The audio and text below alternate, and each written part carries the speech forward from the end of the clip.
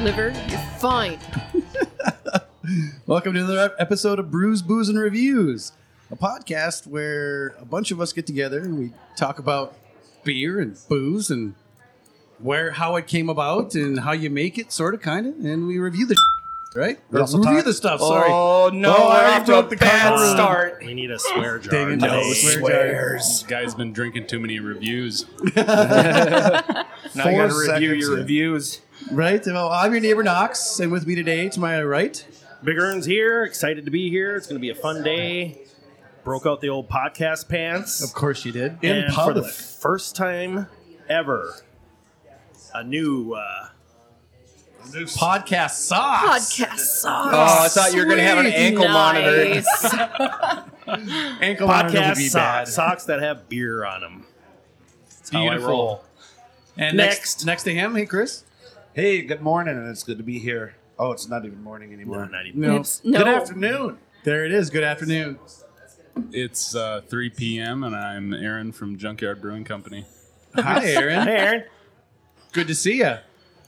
And to his right, Jade's here. hey Jade. Good to have Hi. you back. Yeah, I'm Yay. excited to be here. And last but definitely not least, the man with the quotes. It is Kev. Chef Kev, and I think cinnamon toothpaste should be illegal. I I back agree. you up 100%. Who cares who's going to be next president? Get that through Congress. Oh, no! That you swore. stuff. Get that stuff through Congress. We're off to a great start, folks. So we are today, of course, talking with Aaron. We are at Junkyard Brewing Company out of Moorhead, Minnesota. Hello, Aaron. How are you today? I'm doing good. Sorry, I was just swigging down some of that Ice Auger Lager. It's good stuff. Yeah, that's what I'm sipping on. So let's get to the meat of the bones. Let's The meat of the bones? Like the let's, marrow? the marrow. Let's chat Bones about and the meat.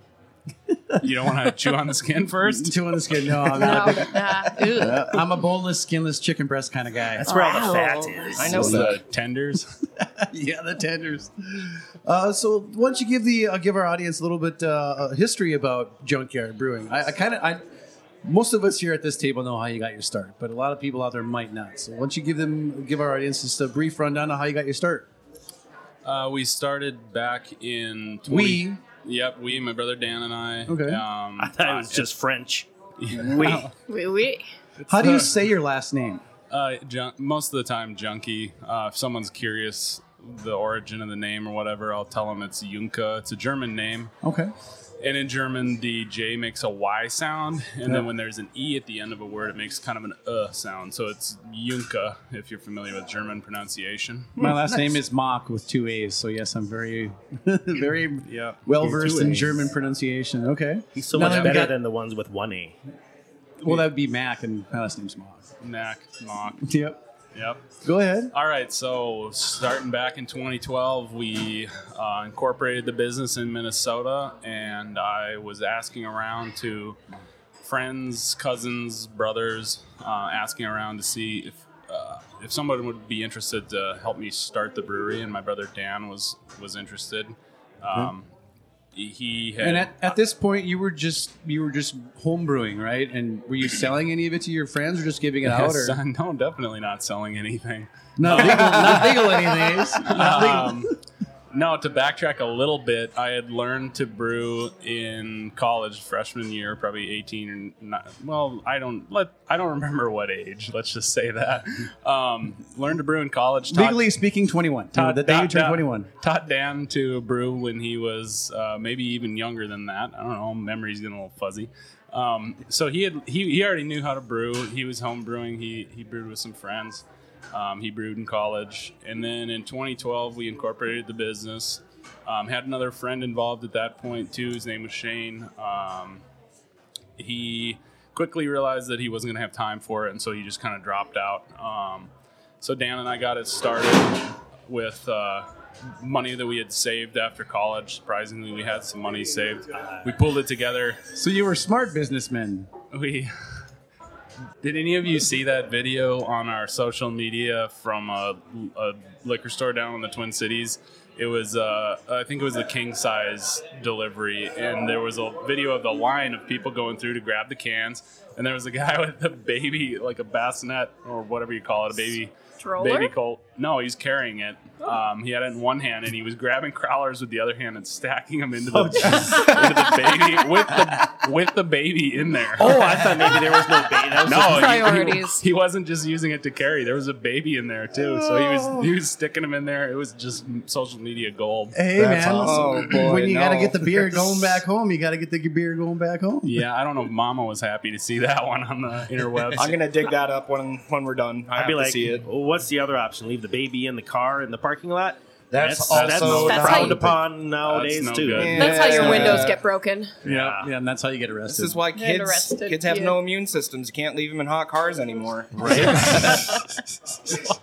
Casual beer sip. We're just going in for 1 There we go. hour. And So when you came incorporated in 2012, was that when you were down here just a block from? that was 2013. We sold our first beer legally in 2013, when we did a tap takeover at JL Beers in Moorhead. Nice. And it was 2 beers. It was a Hatchet Jack, or maybe it was just 1 beer. I think it was 2. I think it was Hatchet Jack and Scrounger. So your porter. Yep. I like that porter, by the Baltic way. Porter, Mhm. and then Scrounger, which is both of those beers have stuck with us over the years. The recipes have been fiddled with, but the names and the brands have stuck around, and the general idea of what they are has stuck around. So it was 2 beers at that time. We thought that a Baltic Porter and a cream ale were kind of edgy at that time, which shows how much the industry has changed and how far we've come as a brewery. Oh yeah.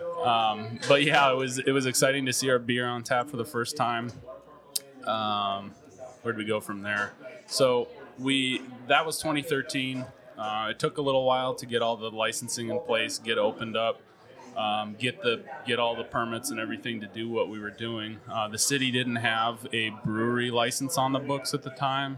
It doesn't mean it doesn't exist. They just didn't have it at the city level. It existed at the state level. Gotcha. So some city council stuff to take care of there. And then, we got opened up in 2013, started selling kegs to some area bars, and started selling growlers on Wednesdays and Friday nights. And we did that for about 6 months to a year before we ended up moving over to this location and opening the first Taproom in 2014, the fall of 2014. And that's the one that's on the other side of where we're sitting right now. Yep, correct? yep. So you've obviously had a couple expansions since then. When did you come over and expand into this side? When did you find that to be a necessary evil of the business? And I mean, how long did it take for it to get to where it's at right now? Just the brewery. Because you also expanded your back a lot too. Yep. So you're talking about the Taproom. Both the tap room and the brewery in the back. Yes. Okay, well, getting back to 2014, we still had homemade brewing equipment at that point. We had plastic, food-grade conical fermenters, and which a lot of people still do go that route when they're starting up. They're so much cheaper than stainless. Yep. But they're just more difficult to clean, more difficult to work with. They're not made for brewing, so you have to be kind of handy, make your own CIP Cleaning situation. Yeah, make your own clean in place CIP equipment for it. And they get spoiled they get infected really easily. Because that stuff just soaks into the plastic, right? Yeah, plastic's a lot more porous than stainless. And you can if you get a little lactobacillus or something in that plastic, it's going to spoil the beer and turn it sour real quickly. And that was before sour beers were cool, so having a sour beer wasn't a good deal. Yep. And we had a couple beers that went sour within the first few months, and we pulled them. We didn't let them. They didn't make it into the market, but we learned a lot in those first few months.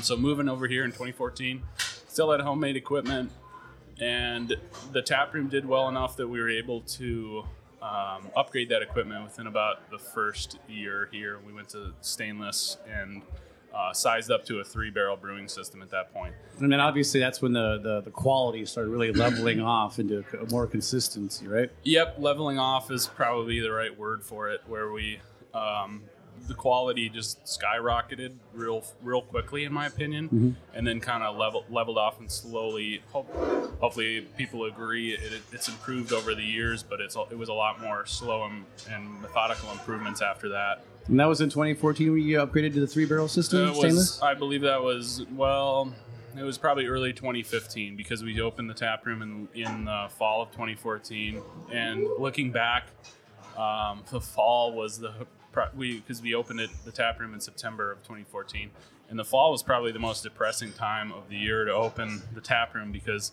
we're a seasonal business with the patio. Things get busier in the summertime. Summertime's our peak. Wintertime is our slower season, and it happens every year. We didn't know that yet when we were opening the tap room, so we opened and we thought, man, is this it? Like, is this? We'll be happy with it, but we thought there was going to be a little bit better reception to the place. How dare people not show up in the dead of winter? Yeah. Well, we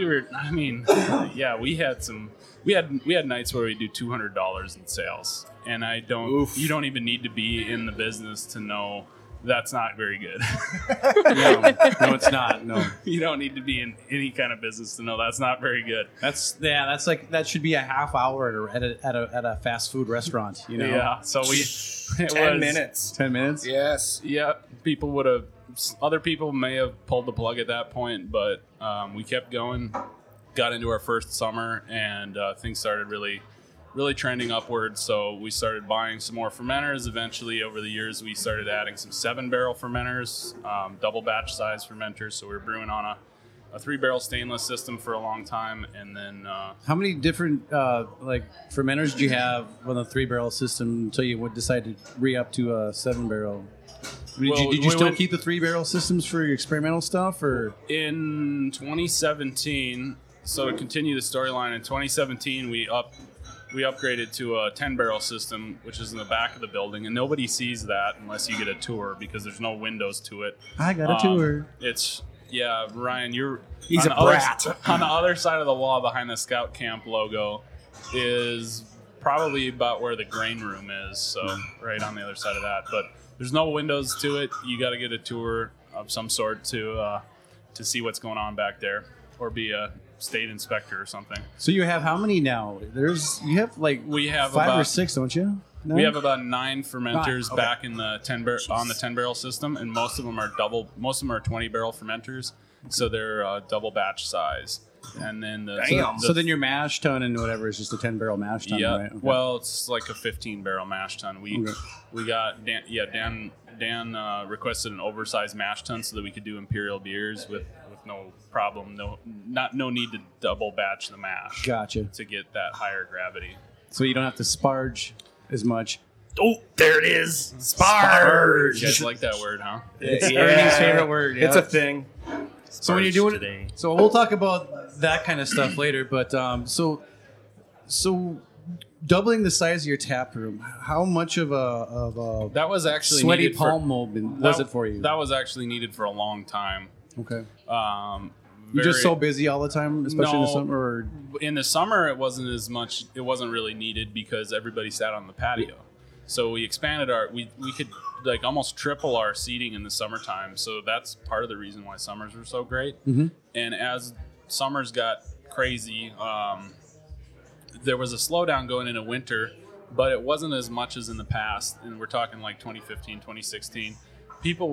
Our winters started to get a lot busier, and people would be packing in here. And we got to the point where 2016, 2017, I would be bartending, and I'd see people walk in, and they would just look around, and it's just elbows to elbows in there, and they would look around and walk right back out the door. And that really bummed me out. I thought, this is not, I mean, it's cool to be a busy place, but I just felt bad for customers who took their time to come over and try and visit us. And especially if they're coming from out of town. You've got a lot of visitors from out of town coming here. I come all the way from Fargo sometimes. So, We drive across state. It's a long trek. Crossing state lines, river. But yeah, I remember coming in here a few times because you have music over there as well. Yep. So I'd come to see some friends playing too and have a beer, and it's like stand in the back and watch, which doesn't bother me. I've got good strong legs, but but it was wall to wall, elbow to elbow. There was a lot of that, and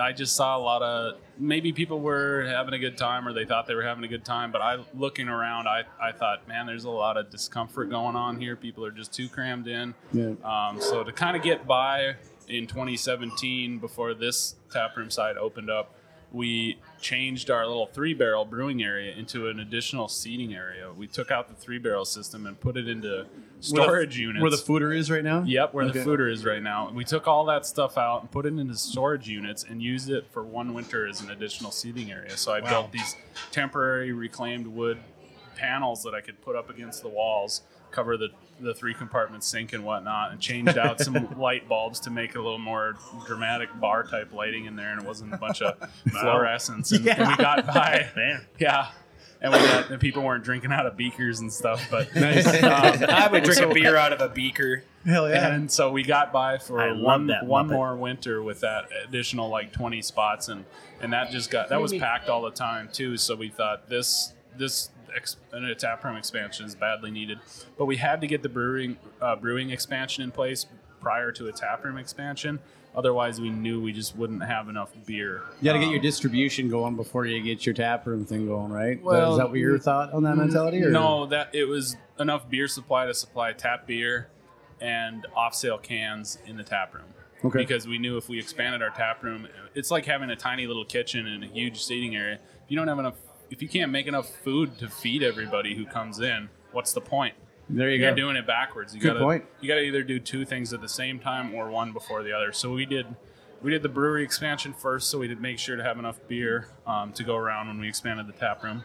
And then the landlord built this building, and his business uses the north half of this building, or the north third. I'm not sure exactly the breakdown, but filled in between the two buildings. And then we're leasing this south part for the tap room, so that it added like 1,500 square feet, and I think probably, depending on how they're laid out, like 70 seats plus standing room. So you probably fit 150 people in here. But it basically people standing too. This is bigger than double the other tap room. Oh yeah, definitely. So I mean, you're essentially tripling your old size to this, and it's great. I mean, it's a Sunday on a random Sunday in the middle of winter, and there's still a lot of seats being taken up there's a lot on of both people in here. sides. Yeah, I'll say it. More seats than we generally see at taproom takeovers. yes, Good job. that is for Butts. sure. More butts. More butts and seats. Oh, guys. I speak up once in 10 minutes. And it's a swear word. You guys have miserable memories, so that's all. I do. Yeah. Well, I gotta say, when I did come over here for the barrel age series, I got a ticket for the one apiece, and I got the tour. I thought it was really cool back there. Everything looks like you got it situated in the most efficient way as you possibly can. Yeah, we've got the equipment crammed in pretty good back there. We're basically at capacity for space back there, in my opinion. Where if we wanted to grow anymore, we just wouldn't have room. But I think we're at a pretty good spot for our capacity right now. And you just finished up this in 2019 with that new canning system you got, right? Yep, do-it-yourself homemade canning line. So how many are you pumping out a day, average? That canning line can do 2,000 crowlers in a day, no problem. Wow. Okay. Yeah. So what is the thought process also between 750 milliliter or 23.56 ounce cans, crowlers, versus doing like a 4-pack of 16 ounce cans? Well, I'm glad you asked for all the people who I've always wanted the same we question. wanted to know this, and I'll try and it's a little bit complex, but I'll try and simplify it. So the state of Minnesota only allows us to sell 750 milliliter or 64 ounce containers from our tap room. So Really? Yep. That's weird. That's stupid state, and I'm not feeling bad at all about saying it's stupid. I think it's stupid. That law is really stupid. Can I say stupid one more time? Yes. I hope you would. Isn't there also a stupid law that says once you sell a certain amount of gallons or barrels a year that you can no longer sell crowlers? Yes, but they just increased that to allow some of the bigger breweries in Minnesota to. I think they increased that, unless I'm getting things confused. Okay. But that only affects some really big breweries like Castle Danger, Surly, Summit. We're talking the big ones in Minnesota. Okay. But getting back to the stupidness of the law. That stupid law. Here. Yep. Yeah. We'll call it the stupid law. There we go. It only allows breweries to sell 750s or 64-ounce containers right from their brewery. So basically, that's what we're limited to. We could do that in a bottle or a can, and there was even some debate about that, whether a can was acceptable to the state, because some breweries started putting beer in 750 milliliter cans. And when I sent an email off to our people at the state who regulate that and said, "Can we do this?" They said, "Well, we can't approve that right now. Like we can't approve that, but we're not going to shut you down right now." It's kind of like it's kind of in debate whether that's approvable, and it all came down to the definition of a bottle in state law, and a bottle was not defined what exactly a bottle was, what constituted a bottle. The state law said bottle, and but it wasn't defined. So then the state stupid bureaucratic nonsense. The state attorney looked up the federal definition and went to the federal definition of a container, and it's basically anything that's sealed. So then they approved it, and we could start selling crowlers, which we did. But that's why we package in crowlers in 750 milliliter cans, is so that we have something to sell customers here in the tap room. We didn't like the 64 ounce container size. It's just too big for one. It's just too big overall. I seen a 32 ounce that DrumCon Wrath used to use, and I'm like, wow, that's a big can of beer. Yeah, imagine a 64 ounce growler, can, but even a growler, a resealable growler, it's too big in my opinion. Like, who wants to drink 64 ounce? Well, I mean, put your hands down. I mean, if it's ice auger lager and you're fishing, then yes, you're definitely going to want a whole crowler. Chris and I didn't hesitate at all. Yeah, basically look at the market, and you'll see what people want to drink. Smaller package sizes tend to sell a lot faster. So in general, I think we all understand that people want a smaller package size. It's less commitment. You may not. You may end up drinking a whole 4-pack of 16-ounce cans. Like, you may sit down on Friday night and you end up drinking the whole dang 4-pack of 16-ounce cans. Well, you could have gone and got a growler, but you probably wouldn't have cracked that open. You might have been like, well, I should probably save this for some friends because I don't know if I can handle this. Yeah. You didn't believe in yourself. Right? Even though you could do it, you didn't believe in yourself. So there's a lot of people who could handle it, but it just comes down to convenience and in quality, and we didn't feel like people really wanted the 64 ounce package size as much as they wanted something smaller. We didn't feel like we could get as high of a quality beer in a 64 ounce growler at all times. People would put them back in their fridge half full, and then the second half would go flat and stuff like that, and get oxidized and things. So we just doubled down on the 750 milliliter growler and just got rid of growlers altogether about a year ago, I think that was. Okay. Maybe 2. The time flies. But so that's why we're doing 750 milliliter cans for the tap room. The reason why we sell those for distribution as well is because we didn't want the hassle of having a second canning line, and we don't have space for a second canning line. So when you think about all the logistics that go into packaging beer in 2 different forms, you have to have another inventory of cans. You got to have a different inventory of labels for the different size, and then you got to have different boxes, you got to have those different pack texts or whatever. The more you think about it, the more irritating it becomes to think about having 2 different styles of packaging. Even some breweries that switch up between 12 ounce and 16 ounce. I mean, it's like, why do they do that? Just there's a lot of, and that's a lot easier because you can do those on the same canning line. It's just a height difference. The can's the same, the lid's the same, and everything. You would need probably different labels, but it's easier to do that, switch up between sizes on the same canning line. There's really no way you're going to go between 750 milliliters and a 16-ounce can on the same line, unless it's a custom. Too big. Yeah, unless it's a custom line of some sort, and those are all going to be untested and very expensive. Yep. So that's why we do that for distribution, and we kind of decided that when we reached the point where we were satisfying demand and we bumped up against that demand curve, that we would just slow down at that point, because the alternative is to switch over and start packaging 4-packs of 16-ounce cans for distribution, but also we would need to increase volume a lot more to make up for that change in margin. Okay. Let's call it that. All right. Interesting. So we're reaching a point where the marginal gain of growing more just wasn't really worth it, especially in the current beer industry, which is so competitive, and it's cutthroat. And those shelves are really packed. I mean, just this year alone, we saw 2 breweries close. This is last year, so Rip.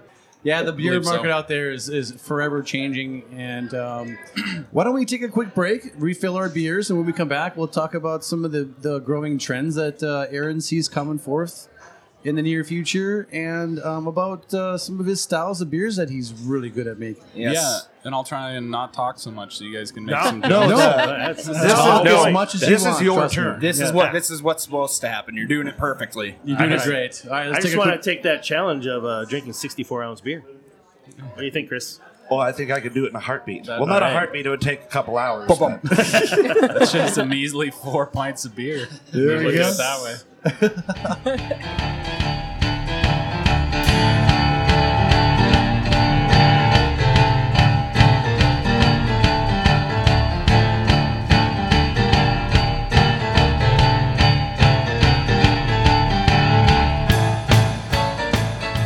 All right, welcome back from our break.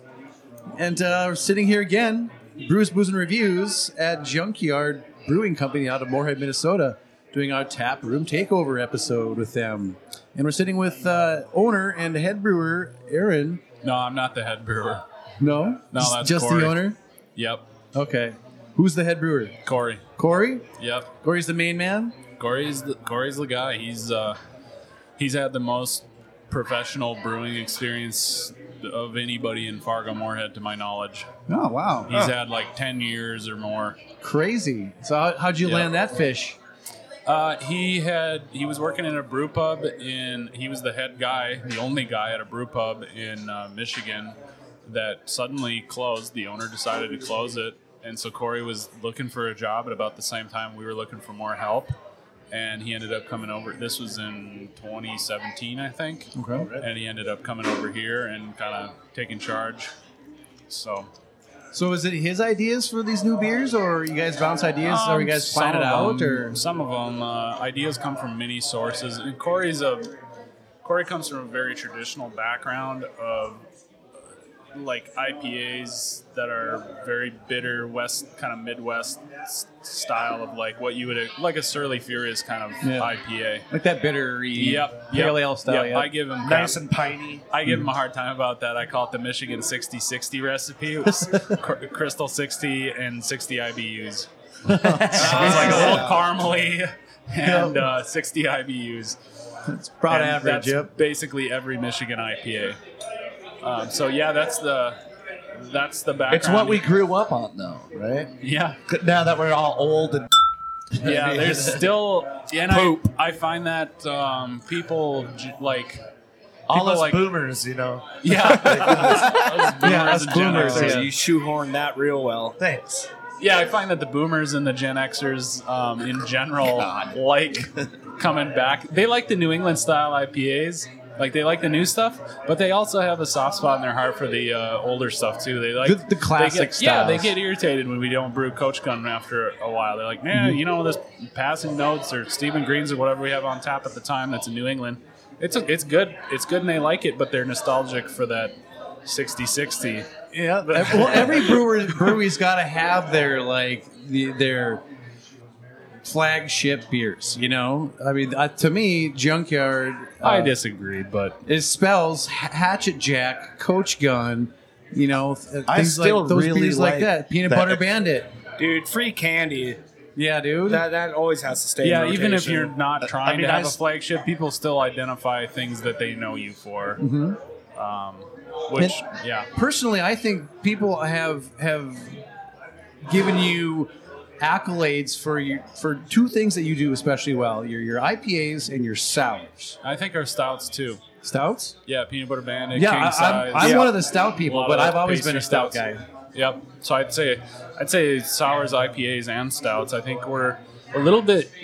We're unique in the sense that we're known for we're known for more than one style. A lot of breweries, I think, get known for just IPAs, or like that's a good sour brewery, or these guys really rock the stouts. And I think it's very cool. This is just my perception of looking at the marketplace, and it's interesting to hear yours, thinking that it's mainly sours and IPAs. But I think we're known for those three categories mainly. That's what I see people getting really excited about, is our hazy IPAs, our sours, and our stouts, like all the pastry stouts too, especially. I was talking to you earlier today about the Willet king size barrel aged series. That was my favorite of the year so far. So how do you get to the point where how do you perfect these recipes like that? I mean, it's hard enough for a brewery to be good at one thing, but now you're good at three things. How did you come about like getting your sours so good?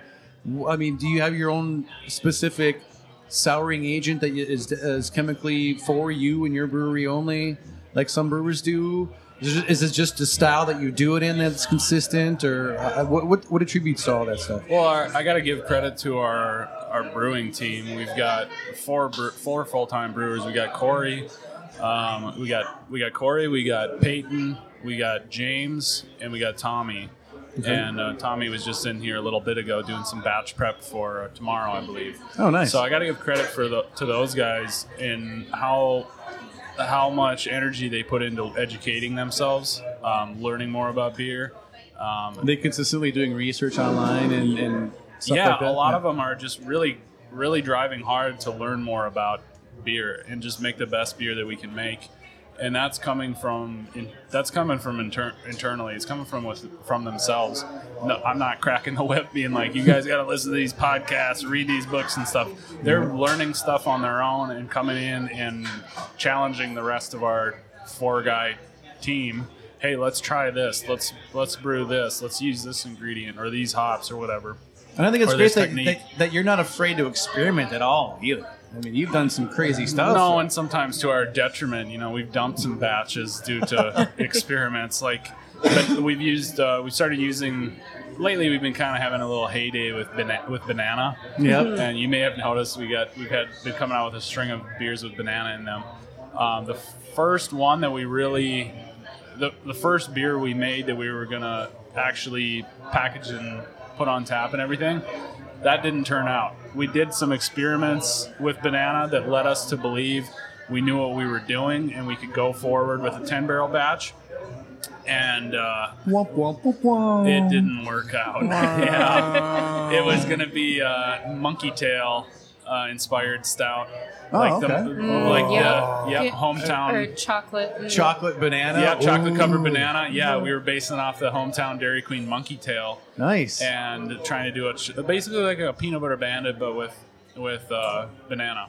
Okay. And what went wrong is the banana was super hazy. We didn't expect it to remain hazy, but it had this consistent haze that would not go away. And it looked like mud. So it tasted really good. The flavor was awesome, and I said, hey, at one point hazy IPAs were not a thing, but then somebody started doing them. So maybe we just put out this mud-looking stout. IPA. See what happens? This hazy stout, because it tasted awesome. Breaking the mold. But yeah, we ultimately decided not to do that and just dumped the entire 10-barrel batch. And since then, yeah, it hurts whenever that happens. And since that, we have figured out how to make the banana clear up. So nice. Maybe come back to that one. But I forget what the original question was or what topic we were on. So on the topic of bananas, we have the strawberry banana Terminal Delight to try today that just got tapped, and the Tallyman sour. I like IPA. the Tallyman. That's got a kind of a mixed reception of people who either seem to love it or hate it. Mm-hmm. And I love it because I'll let you know soon enough. All right. So the reason why that Terminal Delight is available is because the Peanut Butter Bandit is out. Rest in peace. Literally right as I'm going up there, because I know Chris was pretty excited to try it because he's a big peanut butter and beer guy. Yeah. There's a couple Not my style. couple more things I wanted to ask you, Aaron. Now, do you have your own culture for your sours here? that's specifically designed for you? Anything that I don't actually know, I'm going to pretend is a trade secret. Okay. So I'm just going to say that right away. Okay, how about your IPAs? Everybody kind of knows that what your kind of IPAs taste like. You have that certain flavor. What do you attribute that to? Is it just that you're using the same kind of yeast over and over again? Do you have your own specific yeast, or? But I guess I could circle back to your sour question. I don't think that your specific culture for kettle sours is most of the sours we make are kettle sours. They're soured in the brew kettle, then heated up to pasteurization temperature, at least pasteurization temperature, if not boiled again, and then fermented till protein break. Convention, Bazinga. and then generally they're boiled. I think we're boiling them. Not quite sure, but I think we're boiling them prior to doing the kettle souring process too. Okay. So then heated up to pasteurization temperature to neutralize those bacteria, and then move into the fermenter and ferment with conventional brewer's yeast. So there's a lot of really good cultures out there that you can just buy and use for a kettle sour. If you want more complexity, you're going to need to get into a mixed culture process where you're not killing off the bacteria. You're allowing it to co-ferment with yeast, probably Brettanomyces too. So that touches on the sours, and then for New England IPAs, there's a lot of wizardry that goes into creating the haze. How often do you experiment with temperatures, your fermentation temperatures? Not too often? frequently. There's a fairly narrow band where brewers like to stick with their fermentation temperatures. I've heard 68 degrees is good. It's Okay. generally between 60 and 70, depending on your strain. Okay. The higher you go, the more ester production you typically get. And generally within the first part of fermentation, yeast produce most of that estery, yeasty fermentation character within the first 24 to 48 hours. So if you want a cleaner flavored beer, you want to keep it cooler during that initial phase of fermentation. It's not going to produce as much ester during that time. Definitely don't want to stress the yeast either. Nope. But they speed up when you heat them up. When you heat them up, they start metabolizing faster. They speed up. They ferment harder and faster. So you can also let a beer warm up near the end of fermentation to really give it that extra. Try to find boost. that fine line. Yeah. Yep. Yeah. Do you have any other secrets that you would possibly tell some of our homebrewer? Well, that wouldn't be a secret audience? then, would it? Yeah. Can I have your social security number? I don't. What's your mother's maiden name? Yeah. What was your first pet's name? I mean brewing secrets, guys. Like You didn't say that though. something you could pass on to these homebrewers It would about be a some of your secret. mistakes that you've made, like the banana thing. That was a good. Yeah, you found great out about story. that. The first for homebrewers and people getting started, a lot of the nuances and things that we're really focusing on. A lot of the nuances and things that we're really focusing on at this stage are beyond where you're going to be at a homebrew level. Like you need to focus on a lot of homebrewers, myself included, get wrapped up in trying to get to the finesse level of brewing before they've mastered the basics. And what I tell the advice I give a lot of homebrewers is just focus on yeast. Make sure you're pitching enough yeast. Just focus on yeast health, learning about yeast, learning more about their life cycle, what they like and what they don't like. A lot of homebrewers I don't think they're not pitching enough yeast a lot of times, and so they're getting a stressed kind of fermentation flavor. That's the first place I tell them to look, is just make sure, read the yeast book. There's literally a book called Yeast. The yeast book. Yeah, it's called Yeast. That's done by put out by the Brewers Association, And it's not in the feminine hygiene. no, definitely not. What is a stressed fermentation tasting note? What am I looking for to know that that's a thing? Get that really butyl. Chewy. No, butyl's Chewy. Tastes like wet hay. Butyl, I think, is a type of rubber. A stressed, a home brew. Band-Aids. Home brewers also have trouble with oxidation. Like when they're bottling and stuff, they're letting in too much oxygen into their beers, and it's getting that cardboard sort of flavor. Oh, okay. So that happens to a lot of home brewers when they're kegging or bottling. They're not careful enough to purge their vessels or get all the oxygen out. And then what you're going to taste in a stress fermentation or underpitch fermentation is just this chewy, yeasty flavor where it's just kind of fruity in a not so great way. It's hard to describe. Like Chris. Hey, now. I'm sorry I had to do It's it. okay. Gonna have to edit that out now. Nope. So, yeah. What other questions have you got for me? Can you bring in growlers to have filled here? No, not anymore. Because of Yeah, okay. That stupid law? We quit. No, you legally we could implication. still fill growlers, but we've chosen not to. Oh, all We right. made it a policy now. Yeah, so to circle back to the stupid law, it all comes down to us not being able to sell 4-packs or 12 ounce, 16 ounces or 12 ounces here at the tap room. That's why we only package in 750s for the tap room and distribution.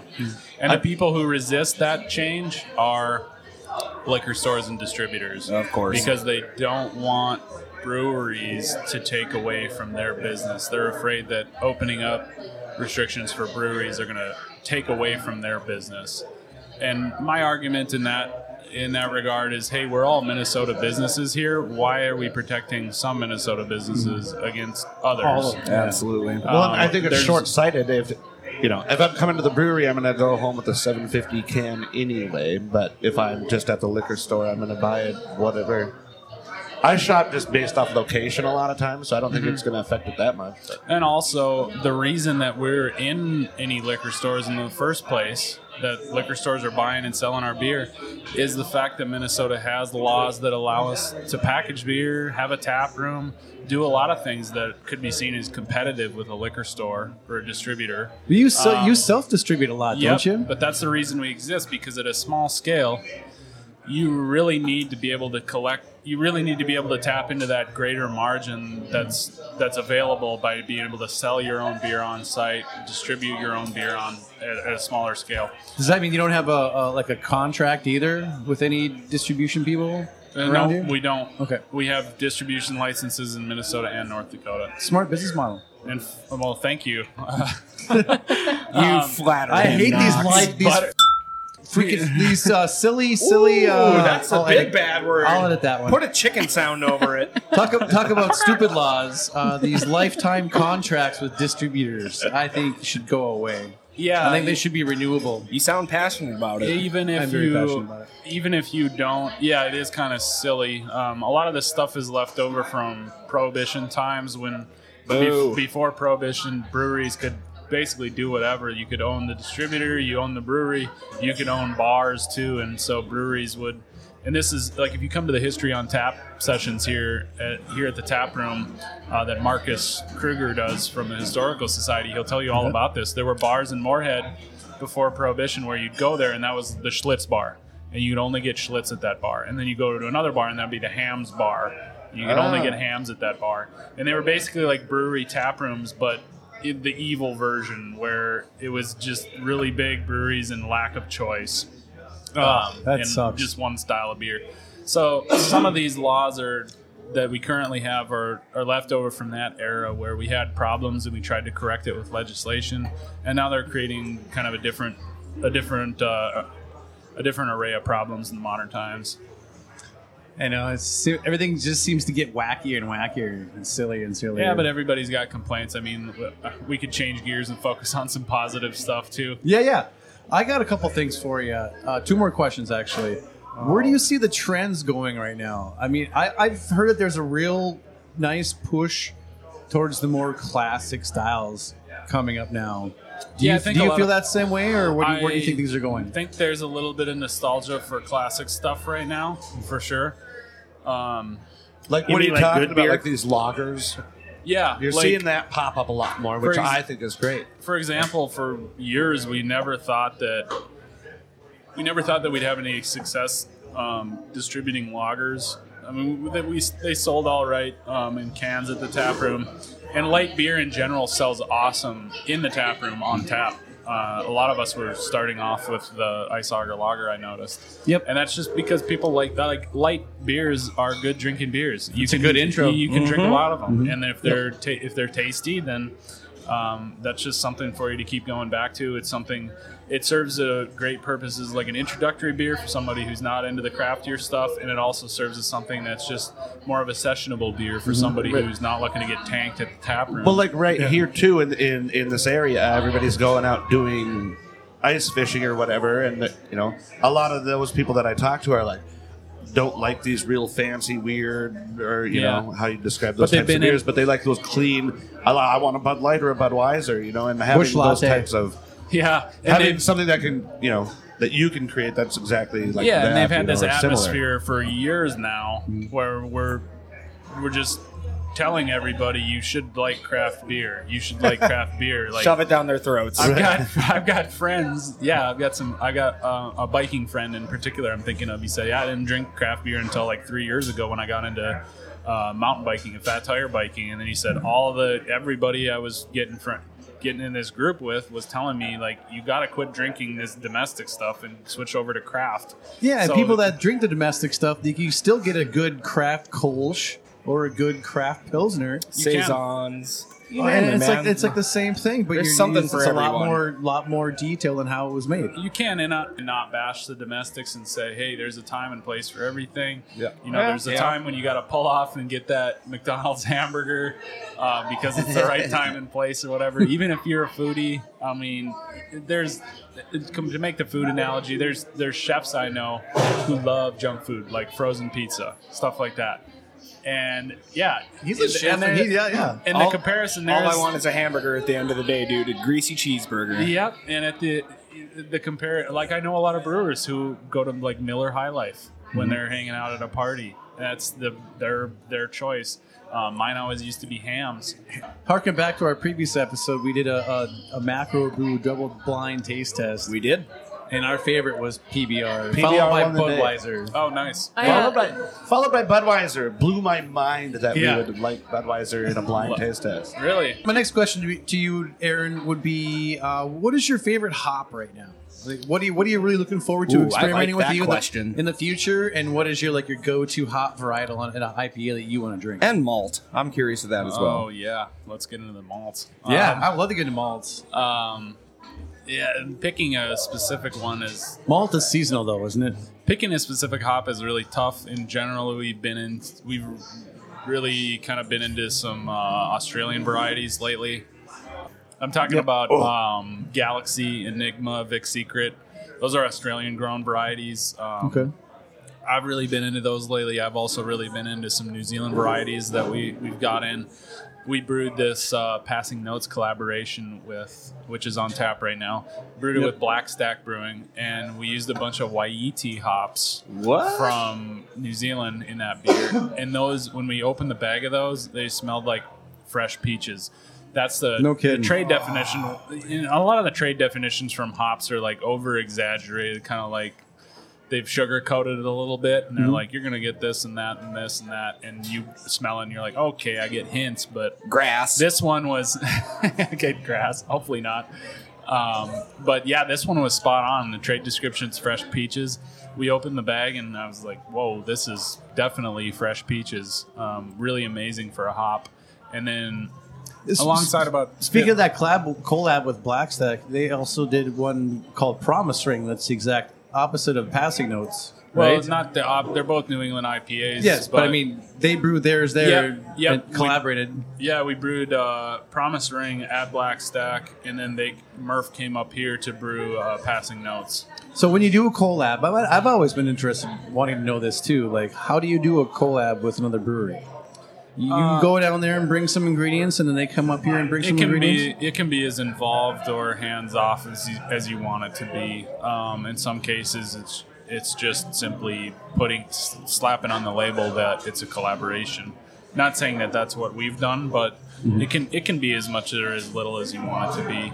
Okay. And I kind of just philosophically would like to get away from doing quote collaborations, because I think there's just this kind of, I don't know, there's just kind of an unappealing aspect of it to me, that it's like, yeah, this brewery, it's more of a marketing thing to me than it is like a real a real brewers thing. Like a mind meld, Yeah, like you guys are and getting together and actually doing a collaboration. Exactly. Oh. And so whenever we do a collaboration, we really try to make it what we think it should be. We try to make it a real mind meld where we're collaborating on the graphic design for the can, the beer recipe, the process, everything. We did one with Modest that was like that too, where we took aspects of things that they did well and things that we did well and stuck them together, and then we just brainstormed on it. That was the Betsy's Dark Secret and the Betsy's Bright Idea. Oh. And we even collaborated on the label. We came up dreamed up the label concept and drew up some sketches when we were having a brew day down at Modest for that one. With Black Sack, same idea. Murph and I were on a plane to... Dude, white gummy bears? Yeah. How did that come about? That was his flavor description. Okay. And I think it was pretty accurate for the Promise Ring. Yeah. But for that one, like Murph and I were on a plane to Seattle. I was fortunate to be able to go with him to do hop selection for Black Stack, and we were kind of brainstorming some graphic design ideas on the flight to Seattle. That's the kind of thing you want it to be, right? You want it to be the brewers. And then when we did... Don't you do a lot of the graphic design work for Junkyard? I do, and so that makes it a little... I was going to say... I pretty much do it all. Well, you do a wonderful job. You do all like the labels and stuff? Yep, I do pretty much all of them. Beautiful. Fantastic. I really like that one, the Nintendo cartridge. It's tickles me, man. Yep, and many of them I can't take credit for the concept. A lot of times it's a brewer or somebody else here saying, hey, let's do this, because names come from all kinds of sources, and then sometimes the idea for the label concept comes from somebody else too, and I just try and make it a reality. Yeah, you have some of the most creative freaking names. Australian cheat codes. Where's that come from?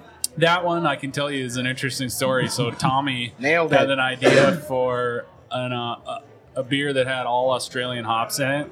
And he wanted something, he was calling it a Hydra initially. He wanted something that had 3 heads on the label for the 3 different hops, Galaxy, Enigma, and Vic Secret.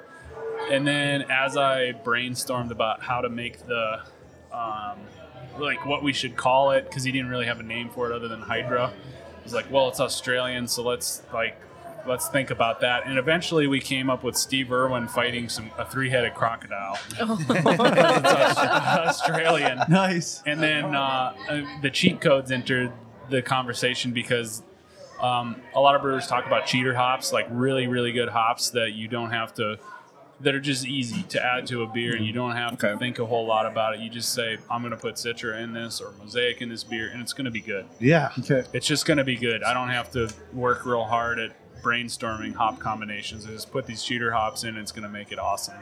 Or even boost another hop up. Like you put Citra in with something else, and it just makes it awesome. Citra and Cascade together. Yeah, you just throw... You put one of those cheater hops in, and Mosaic and Galaxy just raises the whole It's thing. okay to cheat, I think, because those are fantastic beers that are made with those hops. Yeah, so then we came up with the Australian cheat codes. Steve Irwin fighting the 3-headed crocodile, Australian cheat codes. So Triple IPA. awesome. Yep, Holy that's cow. where that one came from. Yep. How about the my favorite from the past is the Technicolor Dream Wolf. That one was real quick. I think it was the brewers that came up with the name on that one. They had a name, so that was pretty easy for me. I didn't have to come up with a name. Sometimes they just give me a beer and they say, hey, this is what the beer is going to be like. Figure something out, and I just have to come up with something. But that one, they had a name for me at least, and so I took the graphic design in a little bit different direction than I typically do. I just wanted it to be very colorful, and so I grabbed a kind of a geometric image of a wolf and added a bunch of color and stuff like that. So it is gorgeous, though. I've never seen it until I got to stare at it on the wall. Yeah. Nice. Getting back to my other question about the hops, do you see something coming up that you're really excited to work with, or a lot of brewers are excited about Strata. Let's see, Lotus. Brewers are always excited about newer hop varieties that are coming out. And you have a beer right now that's got Lotus and BRU-1. Brew BRU-1, yeah. Brew 1's a new. I made the mistake of thinking Brew 1 was an experimental hop because it's got that name that sounds kind of like something you'd call a hop that was in process. Yeah. Like, we haven't named this Then yet. there's going We're to be just Brew calling 2, it Brew C. 1. Yeah. Yeah, this is XJY Yeah. 43. Exactly. Yeah. YYZ, RIP. Yeah. Oh, They sound like man. Relevant. Rush. They sound like ham radio call signs or something. Yeah. No, that's what. But that one's not. That's from Brulot Farms. So that's where the brew comes from. The BRU. Okay. Brulot Farms. And that one's called the what again? Storyteller. And that one I'm excited together. about that. You thought it smelled a lot like that powdered tang, right? Yes, when we did Super sensory, orangey. when we did sensory analysis on that hop, which we were doing at the same time as we were brewing that Black Stack collaboration. Murph was up here, and we had just got a bunch of New Zealand hops in, so we had opened up all the bags and ground up some hops with our herb grinder, and we were doing. We had them all laid out on a table, and we were doing sensory evaluation on them. And that's why we chose to use Waiti in the passing notes, because it was one that we all came back to and were like really wowed by. So we wanted to add that one in the passing notes. So that's how a collaboration I think a lot of brewers and people imagine it to be, is a really like we're getting together and trying different things. And, Like doing it organically. yeah, and it comes about because of like the hops or malt that we're tasting together or something like that. We're putting our heads together. But yeah, the Lotus in the sensory evaluation that we were doing that day, we all really liked that one. We wrote down comments like orange dreamsicle, or a lot of orange based descriptions. My personal description was orange tang, the drink mix. It was just like an almost an artificial orange. It was so orangey. And a lot of times that doesn't come through in the finished beer, but in this case, I think it definitely did. This one's very orangey. Excellent. Is there any specific beer right now that's happening right now that you wanted to give us some notes about, good story about? Because I would like you to finish out today with telling us a funny story or an embarrassing story. I'm looking at the Midnight Spider, and the label for that one, my daughter Madeline helped me draw that. I said, hey, I've got this name for a beer called Midnight Spider, and That's the Rocky Road Stout. Yep. 12.5% ABV. Yep, and she's actually done, other than me, she's probably done the most of our labels. She's responsible for the king size. Oh, really? Yeah. Wow, nice. The king size label. She didn't sit down at the Mac and get on Illustrator and do the final edits, but she did the drawings and stuff like that. And what was her name? Madeline. Madeline. Yep. Nice job on the labels, Madeline. Yeah, she's gonna love hearing that on the podcast. On her way to school. Yeah. Well, She can't complain about this one, right? Exactly. No. Well, Madeline, get into some graphic design and I make hope us a she's career. getting some money for being the artistic. I wish we were getting It's called an some allowance. Don't tell her that. It's called an allowance.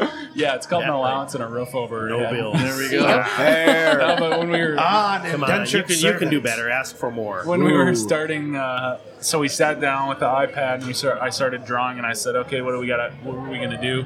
And she said, okay, it should be a kid in bed, and there's a spider in the corner, and the parents are looking in through the door checking on him, but there's a big spider in the corner behind the door.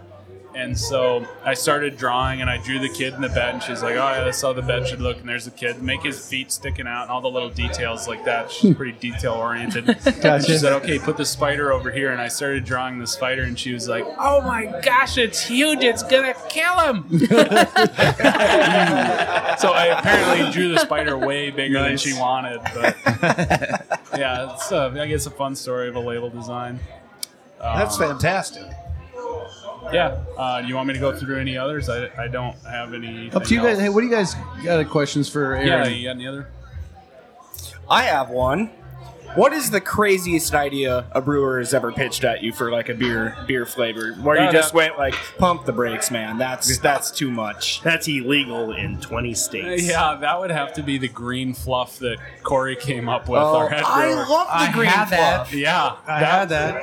Who? that I dug it. Pistachio. It man. was Come pistachio on. one? Surprisingly, that one got It was good ratings, good reception, everything. When he proposed that, I was like, this is gonna bomb, but go for it. Like, just try it out. So what's the green fluff? It's based on Midwestern, like, Lutheran church basement pudding. That's made out of pistachio pudding. Yeah. Yeah, pistachio pudding with pineapple in it, and generally marshmallows and some other junk. Green Jello. It's delicious. Unhealthy, sugary garbage that they put in there. Yep. And so that's what Corey based this beer on. He used real roasted pistachios, pineapple puree, and all the other good stuff. A little natural marshmallow flavor. Because, I mean, is there such a thing as a natural marshmallow? That doesn't make any sense. Well, there's Have you ever seen marshmallows, and then there's like Ghostbusters? cereal Stay Puft marshmallow. Marshmallow like, Man? It's a gelatinous Stay Puft choking guy. on. Yeah. So yes, I believe we this- had some of that beer. I think Adam brought it over to a backyard fire I had this last summer. Right? I think so, yeah. It wasn't Yeah. on an episode. You're right. Right. Nope. Thanks, yeah, Adam. there's this stuff called. We found some. There's a lot of different marshmallow flavors out there, but we found some stuff that's made with all natural flavors. Tastes like exactly the little marshmallows that are like in Lucky Charms. It has that like classic cereal marshmallow flavor. So we found some stuff that gave us that character in the beer and used that for the marshmallow, and then everything else came together and it actually tasted like that green fluff pudding. And so that has to be, like, off the top of my head, that's got to be the craziest idea that we didn't even pump the brakes on. We just did it because that's what we do here. When somebody told me what it was, I did the same thing. I'm sure you did. I was like, oh, I'll try it though. You tried it. You gotta try it. Like, oh my gosh, And yeah, it's blew good. my Oh mind. no! I thought I wouldn't be able to drink more than a half pint of it, but when I first tried it, I thought, okay, I could actually drink this. Yep. It's really weird. It's not bad. But that's what we make our name for here. Just being experimental, pushing the boundaries. We were doing that a long time before a lot of other breweries started operating that way. For sure. We started doing that because we recognized that that's what we liked, and we thought a lot of craft beer consumers such as ourselves probably have a similar interest in just trying new things. We're not really brand loyal other than to hams. right on. We're not really brand loyal to anything. Yeah. I do like when you can go into a place though and get something that you know you're gonna like. I always experiment with something, but sometimes I only have time for like 2 beers. Or you so it's don't like I'm even gonna have to- try something new and then go with your old standard. Then it's too hard, you know. Or you don't have time to think about it a lot, and you just have to go with something that you know. Yep, Hatch Jack, give it to me. There's definitely something to be said for that. A lot of people do go back to, or at least if you don't know the particular beer, you may just go, hey, that's New Belgium, it's going to be solid, or whatever the brand is. True. Hey, that's a Summit beer, it's going to be solid. I'm going with it. All right, well, I'll tell you what, guys, why don't we take a break? We'll let Aaron do his thing here at Junkyard, and we'll come back with some samples of some of the beer on taps right now. And we'll talk about some beers. We'll talk about it. Wow, sounds good, huh? I'm stoked. Aaron, some thanks people again here. for hanging out with us here Yeah, at the thank Brews, you. Booze, and Reviews podcast. You were a great guest, man. Yes, thank you so much. I appreciate it. Super impressed with this setup. This is very awesome. Thank Well, you. thank you for We hanging out. appreciate that. Thanks for having us. I didn't know what it would be like to be on a podcast, but so far, 2 thumbs up. It's Right. it's just hanging out. That's what it boils down to. What's going to be more impressive when Madeline says, "You did awesome, Dad"? Well, that's up in the air at this point. All right, thanks again, Aaron, and we'll come back with some more Junkyard beers, tastes, and thoughts. Your dad's great. Well, this has been a Predicate Productions episode of Brews, Booze, and Reviews. If you have any questions or comments, please feel free to email us at brewsboozeandreviews@hotmail.com. We here in the dungeon also want to give thanks to Todd Ruziska and Amy Klein from Beware the Vine for permission to use their song Sex, Drugs, and Cabaret off the album of the same name. If you like the song and want to hear more from Beware the Vine, or wish to buy any songs, you can go to cdbaby.com/cd/Beware the Vine and make your purchases there. We also want to give thanks to Ryan Dahl for his fantastic graphic design work in creating our logos. If you like this podcast and want to hear more, please rate and review our podcast. We appreciate the feedback we get from our listeners in helping us make better content for future episodes. On behalf of everyone at Brews, Booze, and Reviews, May your glasses be full and your spirits high. Cheers!